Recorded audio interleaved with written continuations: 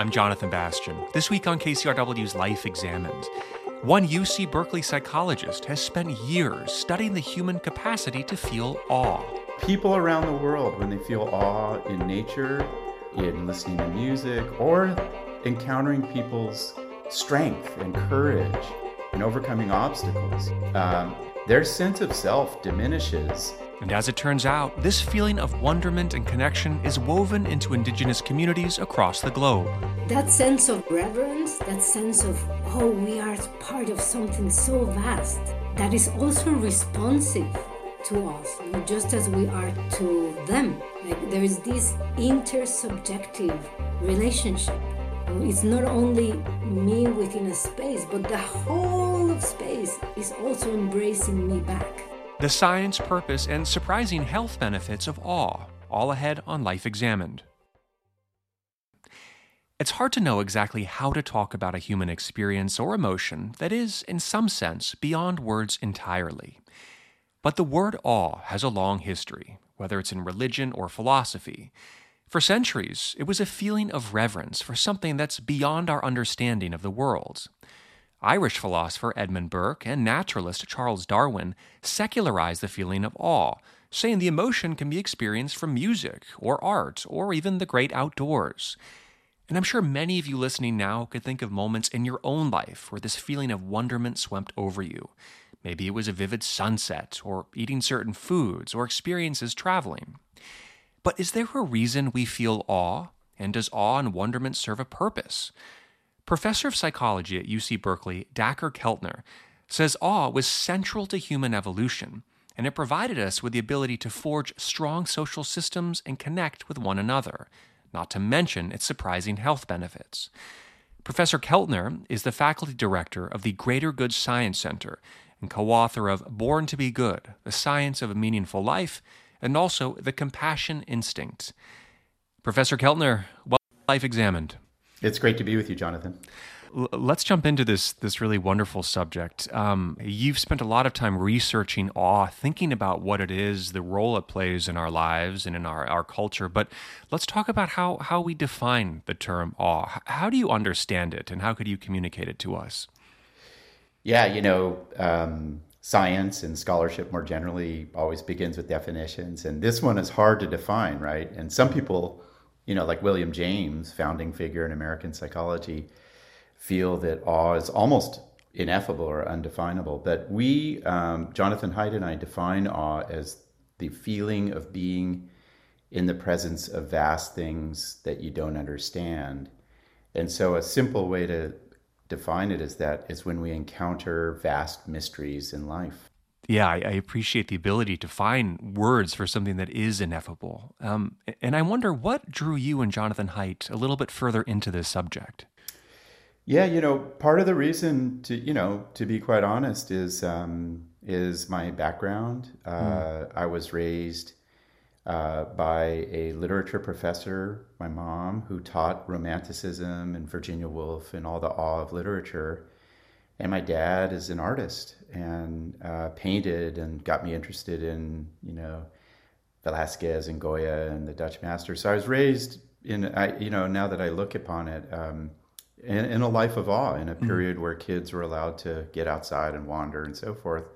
And then the other reason, of course, is, my scholarship in science, which is, it is literally, it was untouched scientifically for the most part. In only 15 or 20 years ago, we would study things like joy and fear, but we didn't study this emotion that Einstein really felt was the cradle of civilization, that gives us art and literature and poetry and science.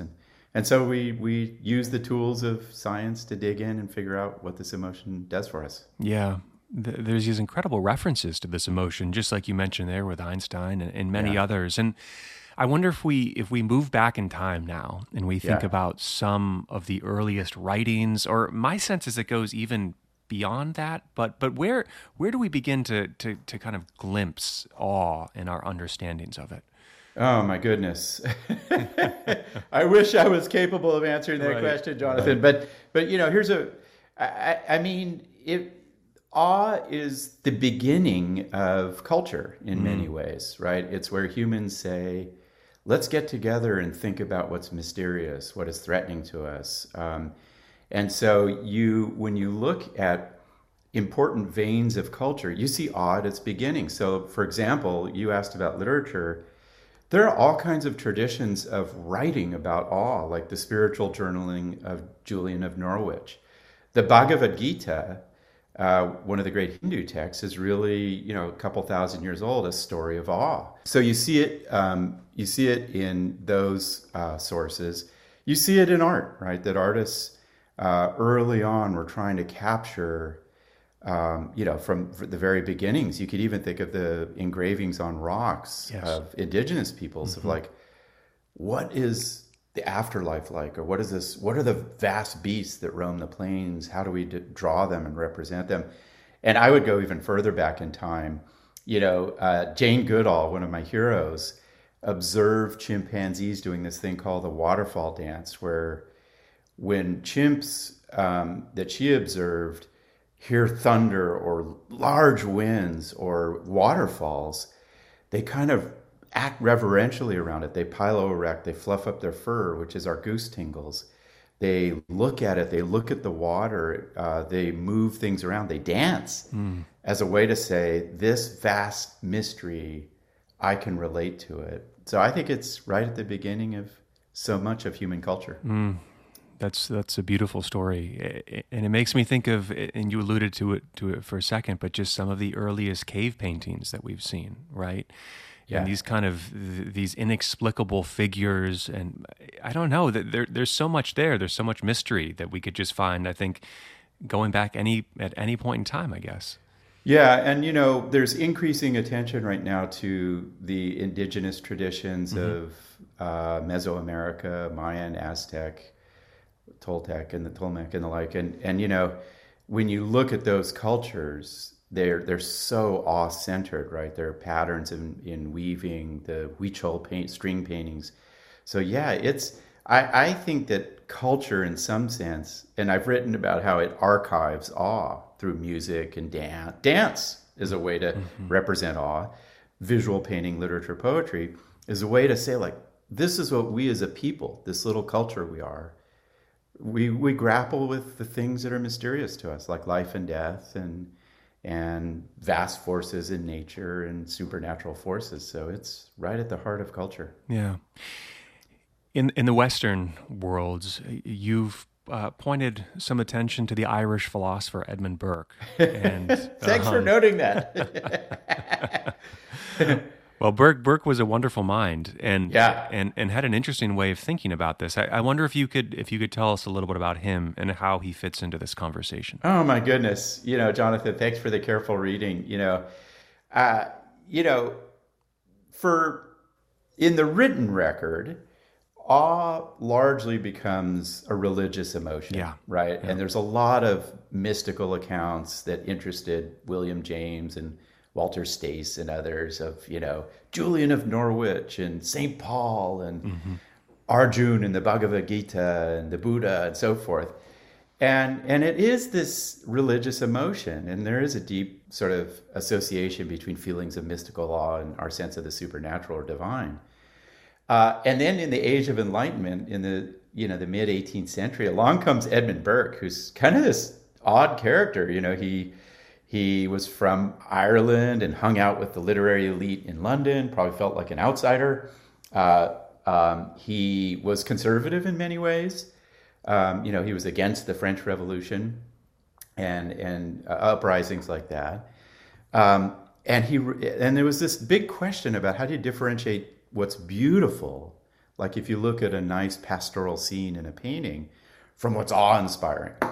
And he comes along and makes that distinction and says awe is about power and obscurity or mystery and dread somewhat, and fear, a little bit of fear.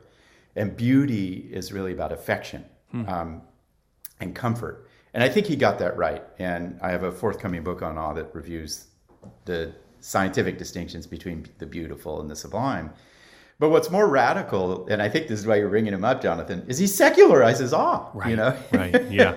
He says you can feel it towards thunder and patterns of light and dark on the, in the play of shadows.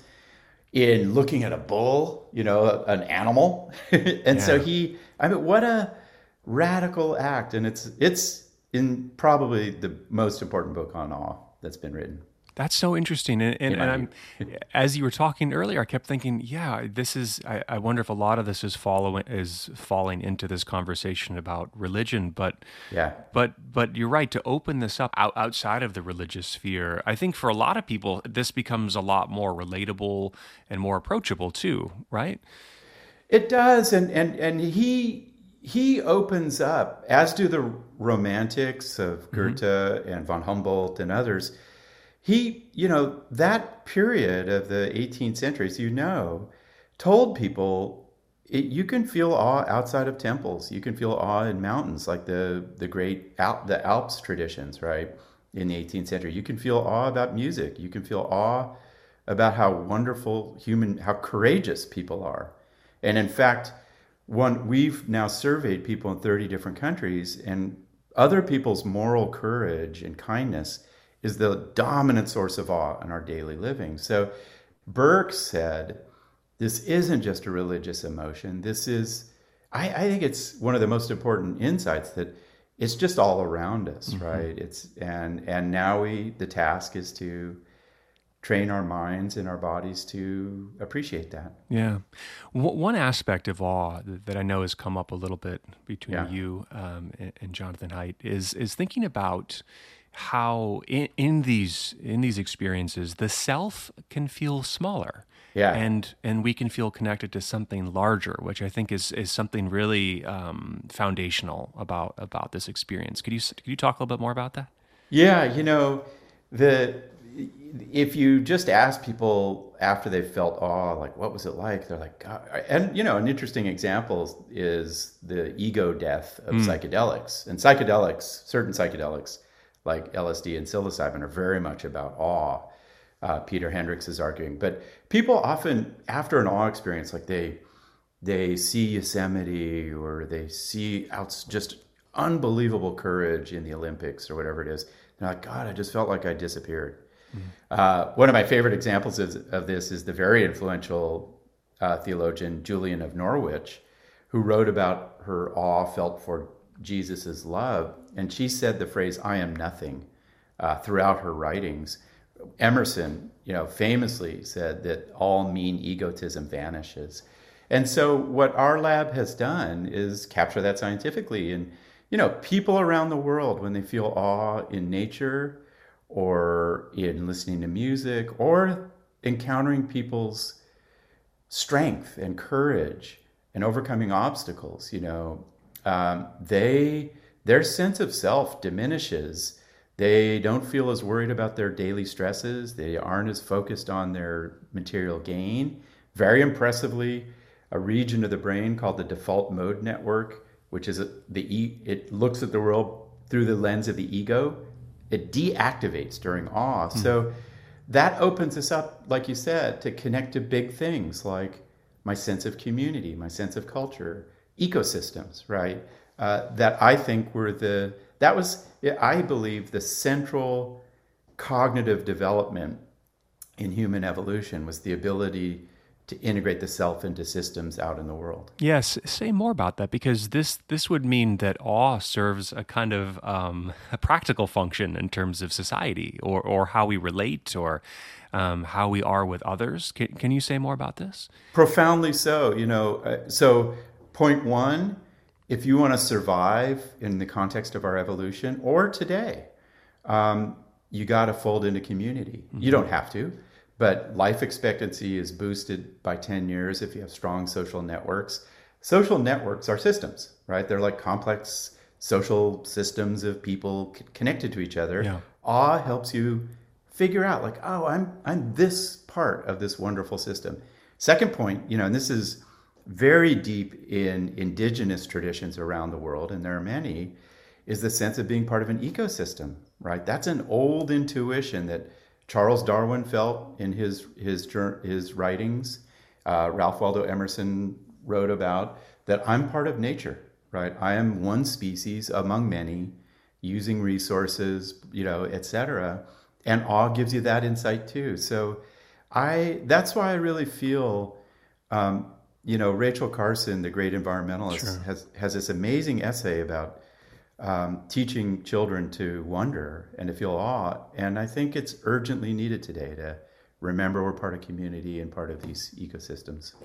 Is one aspect of this kind of communal argument, though, that we have to have buy-in or have a certain set of shared beliefs or believe in the beauty of the community or the Yeah. structure of it. How does awe kind of work in that way, would you say? Yeah, and it's really one of these interesting challenges of our digital era, our fractionated era. We don't have a single religion uniting people or a Right. single, political polarization and the like. Yeah, the general finding is awe makes you have a deeper sense of your local culture, Hmm. that you're part of it, right? Now that doesn't guarantee social calm or good news, Right, right? right. I can feel very connected to Antifa. I'm not part of Antifa, but Sure. hypothetically.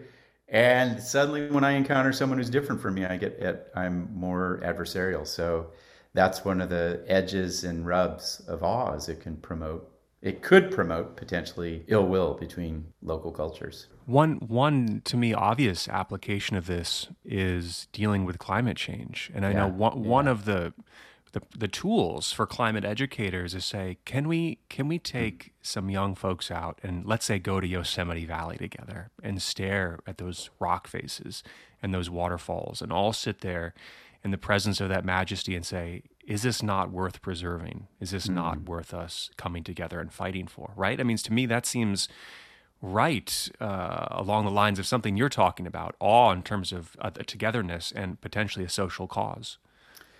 You know, I have to confess, you just gave me the chills Mm. with your. No, I mean, you know, climate. We all know this. It's getting prosaic to say, but climate crises are paramount, and the there's this rich literature, and it's actually more developed in South Korea and Japan of like how nature heals us, Mm. how it's a form of healthcare, how it helps us bring about our best reasoning, and there are really cool studies of that. It's really this source of our best tendencies of robust physical health, robust thinking, robust social connections. So maybe we need to protect nature for selfish reasons in Sure. some sense. And there is really neat work now um, showing, as you are suggesting, not only does immersion in nature lead to more pro-environment behaviors, so too does watching beautiful films about nature. And this was a nice study in China showing, that if you have people feel awe in different ways, they'll consume less, they'll have a smaller carbon footprint in their actions. So awe may be this important solution to that very critical crisis. Yeah. Darwin was kind of Yeah. interested in this question, I think, in some way. And he might give us an interesting way to think about this in terms of evolution. What could you tell us about him in this conversation? Oh man, you know, I'm just finishing up a book on awe, which will be out in the spring, and one of the things that I decided to do is to get a little outside of the lab and to talk to people and to read people's personal accounts of where they got their ideas. Mm. Right, Newton and Descartes were blown away by rainbows. How in the world would water, light bending through water, produce a rainbow? And they did great math to figure that out. And Darwin actually, his theory of evolution comes to him in some sense on the voyage on the Beagle, and he's sitting by this river. He awakens from a dream, and he looks at what he calls a tangled bank, and he sees all these species collaborating and cooperating and vying for life, right? And it's in his On the Origin of Species. It's one of the last paragraphs where he's like, wow, I have this awe experience, and it reveals the processes of evolution. Uh, and so, in some sense, awe brings him to his thinking about evolution, that there are Mm. these complex systems that we're part of and different species have their adaptations and are vying for life in the struggle that is evolution. And now, 150 years later, people like David Sloan Wilson are saying we evolved to be collective. That's our signature strength, is to fold into communities. And awe, through ritual and music and dance and art and religion, strengthens our collective. So I think there's so many points of contact with awe being a central force in our evolution and in thinking about evolution. I think you also just really crystallized how a community can form around awe. For example, when we go out and listen to, I don't know, I mean, classically like Beethoven's Ninth Symphony or something, or be immersing ourselves together in those great works of art as a common culture. I mean, that creates the communal sense of awe, just as you were talking about. Yeah, and I wish I had the wherewithal to study that, Jonathan. It's but as I did this research on awe, you start to find like there are all these communities that, like you say, are really defined by awe. Mm-hmm. One of my favorites is there's this whole cloud society in England where thousands of people, like most of us, are awestruck by clouds. And there's this scholar who kind of has a website, and you share your pictures of clouds, you write about them, etc. Mm-hmm. Clearly, music has that quality of the music, who you love speaks to this core sense of wonder in your being, and you will feel like you're tribal with the people who share that musical preference. Sure. I want to bring in some of the science here because I know this has been really important in your work. And can you talk about physiologically what happens when we experience awe? Because there are impacts on the body. Talk a little bit about that.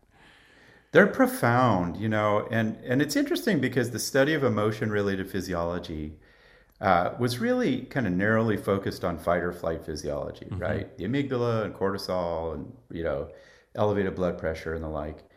And it didn't have a lot to say about awe. And I think that there are a few really striking discoveries. One is the reduction of the default mode network, which I've talked about, which is parts of your cortex that are about the ego.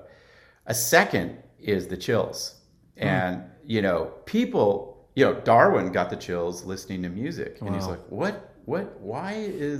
are the chills, this tingly sensation up my spine, related to musical beauty? The chills are very prominent in accounts of mystical experience, right? The Kundalini in the yogic tradition is kind of this pattern of chills in your body. So really careful work by Todd Thrash and others, and we're working on this, separates the chills into two kinds. One is the shudder of dread and horror, right? When you see the pile of dead bodies in a Nazi concentration camp, you shudder, right? You're like, wow, you're horrified by what humans do. And then that's different than the chills up your spine and to your top of your head, which young people call ASMR. Mm-hmm. And those really track a feeling of being part of a community. So that's important. The awe activates the vagus nerve. We've got a paper on that. And the vagus nerve's the largest bundle of nerves in your body. Goes from your spinal cord down to your gut. Helps you calm down and connect and be part of community, and awe activates that. There's really cool work by Alan Fisk and others on tears, that certain kinds of tears, so for example, when you watch somebody overcome obstacles, you're like, God, I'm tearing up. Or you see a group of your child is in a dance performance and they all finish their dance performance in 5th grade and you tear up. Those tears mark a sense of what defines your community. So there's this wonderful pattern of bodily responses that are part of awe. And I love Walt Whitman on this because he was a great champion of awe. Mm-hmm, mm-hmm. And he said, quite radically for the 19th century, the soul is in your body. And there are sins of the flesh and so forth, but there's also lofty stuff in your body. And I think these tears and chills and vagal response are part of this soul in the body. Mm. So to you, does this research take us to the place of saying we need more of this stuff? We need more of these experiences, and maybe they don't have to be really massive, big ones, but lots of small ones too. I know this is something you look at as well. Say a little bit more about that. Yeah, we're, coming out of COVID. Certain parts of our culture are in a mental health crisis, particularly young people. I've been teaching young people for 30 years, and there's been a real change. And I feel that awe has been taken out of their lives. They don't get to wander. They aren't digging their hands in dirt as much. Too much is scheduled, etc. It's kind of obvious to say that now, but it's really true. And that begs the question of how can awe help us in this regard, right? And we've done a variety of studies, with really interesting samples of people. You get veterans outdoors for awe, and they show a 30% drop in PTSD. Right. You get kids who go to high schools that don't have gardens, or they don't have a real opportunity for awe or nature. You take them outdoors for a day, and they have a dramatic increase in happiness. We did a recent paper where we had people over the age of 75 who are starting to think about the end of life and getting a bit more anxious. They go on a regular awe walk once a week compared to a really nice control condition, a vigorous walk. And those elderly people feel better about life, right? Mm-hmm. So it doesn't hurt the environment. It's cheap. It's non-pharmaceutical. It's non-ideological in some ways. And it's right there to help us. And like you said, Jonathan, one of the most important findings from our research is, it really caught me off guard, which is people feel awe 2 to 3 times a week. It's around us. And so this research says we really need to allow ourselves to go find it, Right. Maybe once a day. And there is this sense that kids seem to be able to access this a little bit faster than older people, right? Or Yeah. there's a childlike wonderment that I think we sometimes talk about wistfully as we age. Why can't we get back to that place where just dipping our toes in the ocean would make us feel alive? Have you looked at that or kind of explored why that does seem to be the case? I mean, one of the interesting things about when you start studying something that hasn't been studied that much, like awe, is there are these huge holes in the scientific literature, and there are very few studies of kids in awe, which is astonishing. The studies find little doses of awe for young kids make them less selfish. They're more kind. And so good reason. Dante Dixon, one of my collaborators, has found high school kids who feel more awe are more curious in their education, which is good news. But there's an argument very obviously that, and parents out there have felt this, like, you're tired, you're not sleeping, you're out of shape. And your kid is like, why this, and why the stars, and why the universe, and why this twig, and why is that frog? And you're like, Sure. and there's an argument in the developmental literature that we have these big bursts of periods of awe to learn about our culture, to learn about the environment. And I think that will be one of the very important next lines of inquiry in this science. Well, I wonder personally for you, have there been ever any awe experiences in your life that have kind of, I don't know, shaken you, or they could be small experience. I just wonder how some of this kind of circles back to you and some of your life. Thank you for asking. It's, Jonathan, I was lucky in many ways. My parents, a very unusual background, got me interested in the classic stuff of awe. But the experience that really transformed me was a very hard experience of awe, but a universal one, which was I lost my younger brother, who he and I did everything together, from Little League to wandering rivers to, you know, just being who we were in the late 60s and early 70s. Yeah. And he passed away because of colon cancer 2.5 years ago. And I was immersed in this science of awe, and I was watching his life end was horrifying. Colon cancer is horrifying, but the end of life provokes awe, right? And then grief has a certain amount of awe in it, where you're like, what is life? What happens when people pass away? How do I think about that? It's one of the oldest questions. And so what was striking to me is, as painful and horrifying as that whole experience was, it was really the awe and the wonder, trying to think about our human condition and why loved ones leave us, led me to all this inquiry, right? And to get back to my sense of what I'm integrated in terms of culture and this world. And so and in our work, a lot of people will write about watching a loved one pass away as a defining experience of awe. And that's what the mind does, is it takes these vast mysteries and tries to make meaning out of them.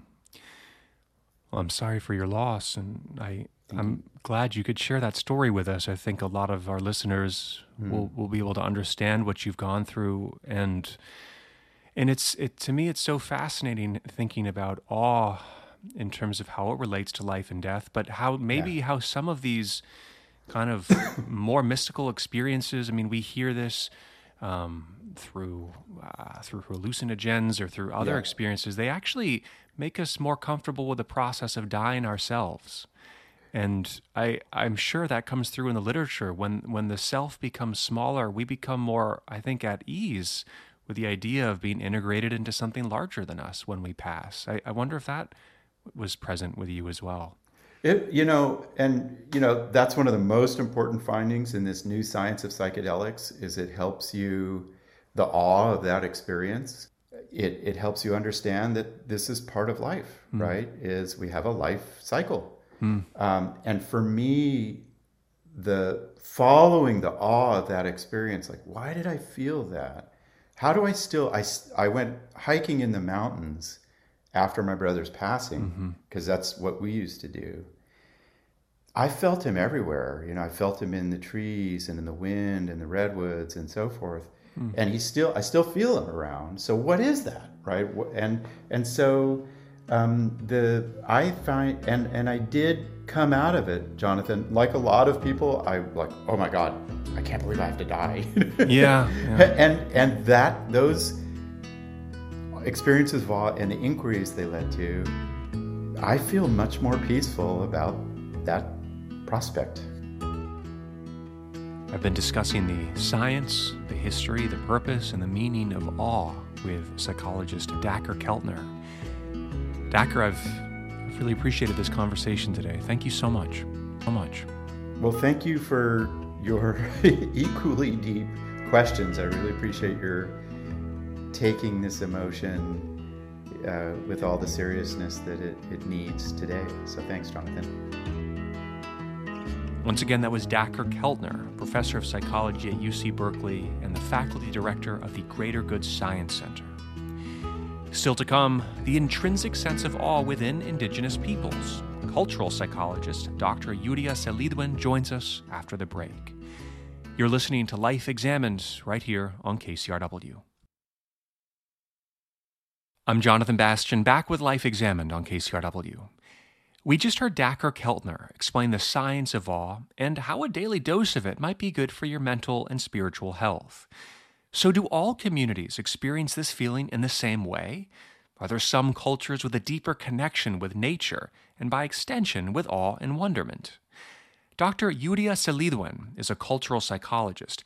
She's also a native of indigenous descent from Chiapas, Mexico. Dr. Selidwin describes the stories and songs that enthralled her childhood, and she says that awe and reverence go back to the place of belonging, which is land and community. Yudia Selidwin, welcome to Life Examined. Oh, thank you for having me, dear Jonathan. I'm so curious about where you're from, this area of Chiapas, Mexico, and this really beautiful relationship that you developed with your grandmother, which I know would inform so much of your work. Can you take us back to where you're from and talk a little bit about this relationship? I'd love to hear more about this. So that gives me the opportunity, dear Jonathan, to start by honoring, really, honoring the lands that I'm from, in the highlands of Chiapas, Mexico. The second valley of Ocosingo is where I was from, in a place called Coela, that the family also called El Paraíso, the paradise. And I love to think that my lineage of the Nahua and Maya peoples in Mesoamerica have their roots in paradise, right? Without of course giving the Abrahamic tradition connotation, but rather just the idea of a place that's full of life, a place that's vibrant, that's welcoming, that where you feel seen and held and touched and care in a way that you can expand yourself to really embrace the whole world around you as well. Yeah. And and in that way, I honor as well my ancestors. My grandmother, as you mentioned, such a beautiful, beautiful being of the earth and being of light. Medicine woman in that area. And I have a lineage of my grandma and great-grandma and great-great-grandpa and all that until the very roots of the earth that were medicine people, medicine beings. And so with that, I feel that also so related to the very spirit of the earth, the very heart of the earth. And the realization that everything around is very alive and responsive to us. So there's this reverence to the natural world. And as you know, in many indigenous traditions, we relate to our lands as a nourishing mother. The idea of Mother Earth is very common in indigenous traditions. So this relationship with the land is extremely important for not only for me but for indigenous peoples generally in the world, and that is also gives me the opportunity to recognize that the struggle for land right now. Nowadays we hear here and there land acknowledgements and etc. But most of the time it stays only in the word. And we need to really invite institutions and all people around to realize the real ways that we can have to reciprocate and give back to the original communities of these lands. Because people of indigenous groups have been displaced for centuries from their original lands, and now of course when we see the struggles of the climate crisis, it just continues. So I really want to invite people to reflect on that land acknowledgement is not only the word, but it is also the action, like really pushing institutions to join this continuous struggle for finding a home, for going back home, and find a path to recovery the original traditions, languages, the lands and sacred places, so we can return to that sense of reverence. Yeah, thank you for kind of inviting us into some of those ideas. And I wonder if you could now expand a little bit on this concept of awe. We spoke with Dr. Keltner about this. It's a question that you're very fascinated by, especially in how this shows up in indigenous communities. Perhaps it's the one you grew up in, but I know your interests take you to many other communities as well. How do we understand awe in the context of these very ancient cultures? Well, First, I also, because we talk about indigenous traditions, to also be very clear that there are similarities, but remember that there's that variety. Of course. But wow, even just the idea of reverence, you know, and I go back to that place of belonging, you know, to land and community, and I know that the work that Dakar has been doing on awe defines it as the moment where we are in the presence of something so vast that we can't understand, but suddenly we feel part of. And with the indigenous perspective, the awareness of realization of the world starts with community, you know, starts with the land. That sense of reverence, that sense of, oh, we are part of something so vast that is also responsive to us, you know, just as we are to them. Like there is this intersubjective relationship. You know, it's not only me within a space, but the whole of space is also embracing me back. So there's this sense of deep care and gentleness and kindness with which we relate to the whole earth, because we know that our life has been granted from these different beings. So we ask that permission, you know, of relating to the world in such a divine way, you know, the earth in such selfless, kind and nourishing way gives us all these possibilities of thriving, of creating, of exploring, discovering the whole idea of reality. And we do that also through intergenerational wisdom transmission. So that's where our grandparents and grandfathers and elders, caretakers, are so important within these traditions, because they are the ones that keep the tradition together, you know, that keep the wisdom alive. And we do that usually with stories, you know, with narratives. And these narratives can be either spoken, you know, like with stories, or they can also be embodied, like with rituals. You know, we do dancing, with music, with this collective effervescence, you know, that also makes us so aware. Like in our body, we sense every cell of the body vibrating because we are part of a group, you know, a group that's moving together, that's acting together.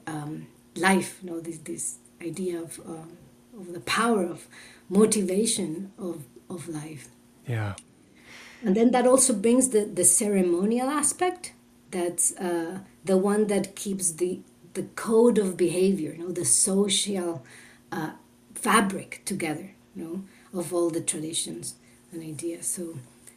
So it's really so vast. Yes. And the beauty of it also is that the self-transcendent aspect, you know, the idea of ecstasy, and ecstasy as out of the self, you know, out of this narrow-minded ego consciousness that keeps it only like me and what I need and what I want, but rather into the world. You know, we transcend that space to really merge, to really become part of this large, vast fabric. You know, we weave ourselves, we weave our experience with the world, with that vibrancy, you know, and with that reverence. Yeah. And I want to go back to the idea of kindness, you know, the kind relating with others, you know, knowing how my experience is impacting the world, and the world is also responding to me that way, you know. So this constant relationality with everything that exists. That's a very beautiful description of awe and the multifaceted nature of it. And I wonder, you know, for you, when you are part of these rituals or these ancient ceremonies, what's it like for you? What's it like in your body? What does it feel like to have that level of connection to this idea of wonderment and to the past? Do you have any kind of recollections or memories or thoughts you could share with us? So, yes, I am feeling it right now.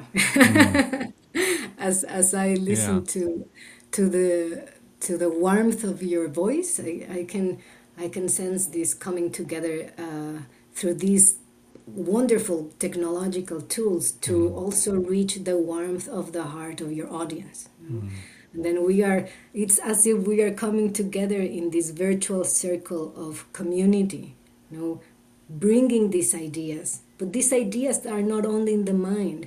These ideas are coming from the heart. And they are coming also from your and my heart and Dakar's here, but also from our ancestors. It's the past that they are coming to this present, and then we are bringing this into the heart of others to create a future together, right?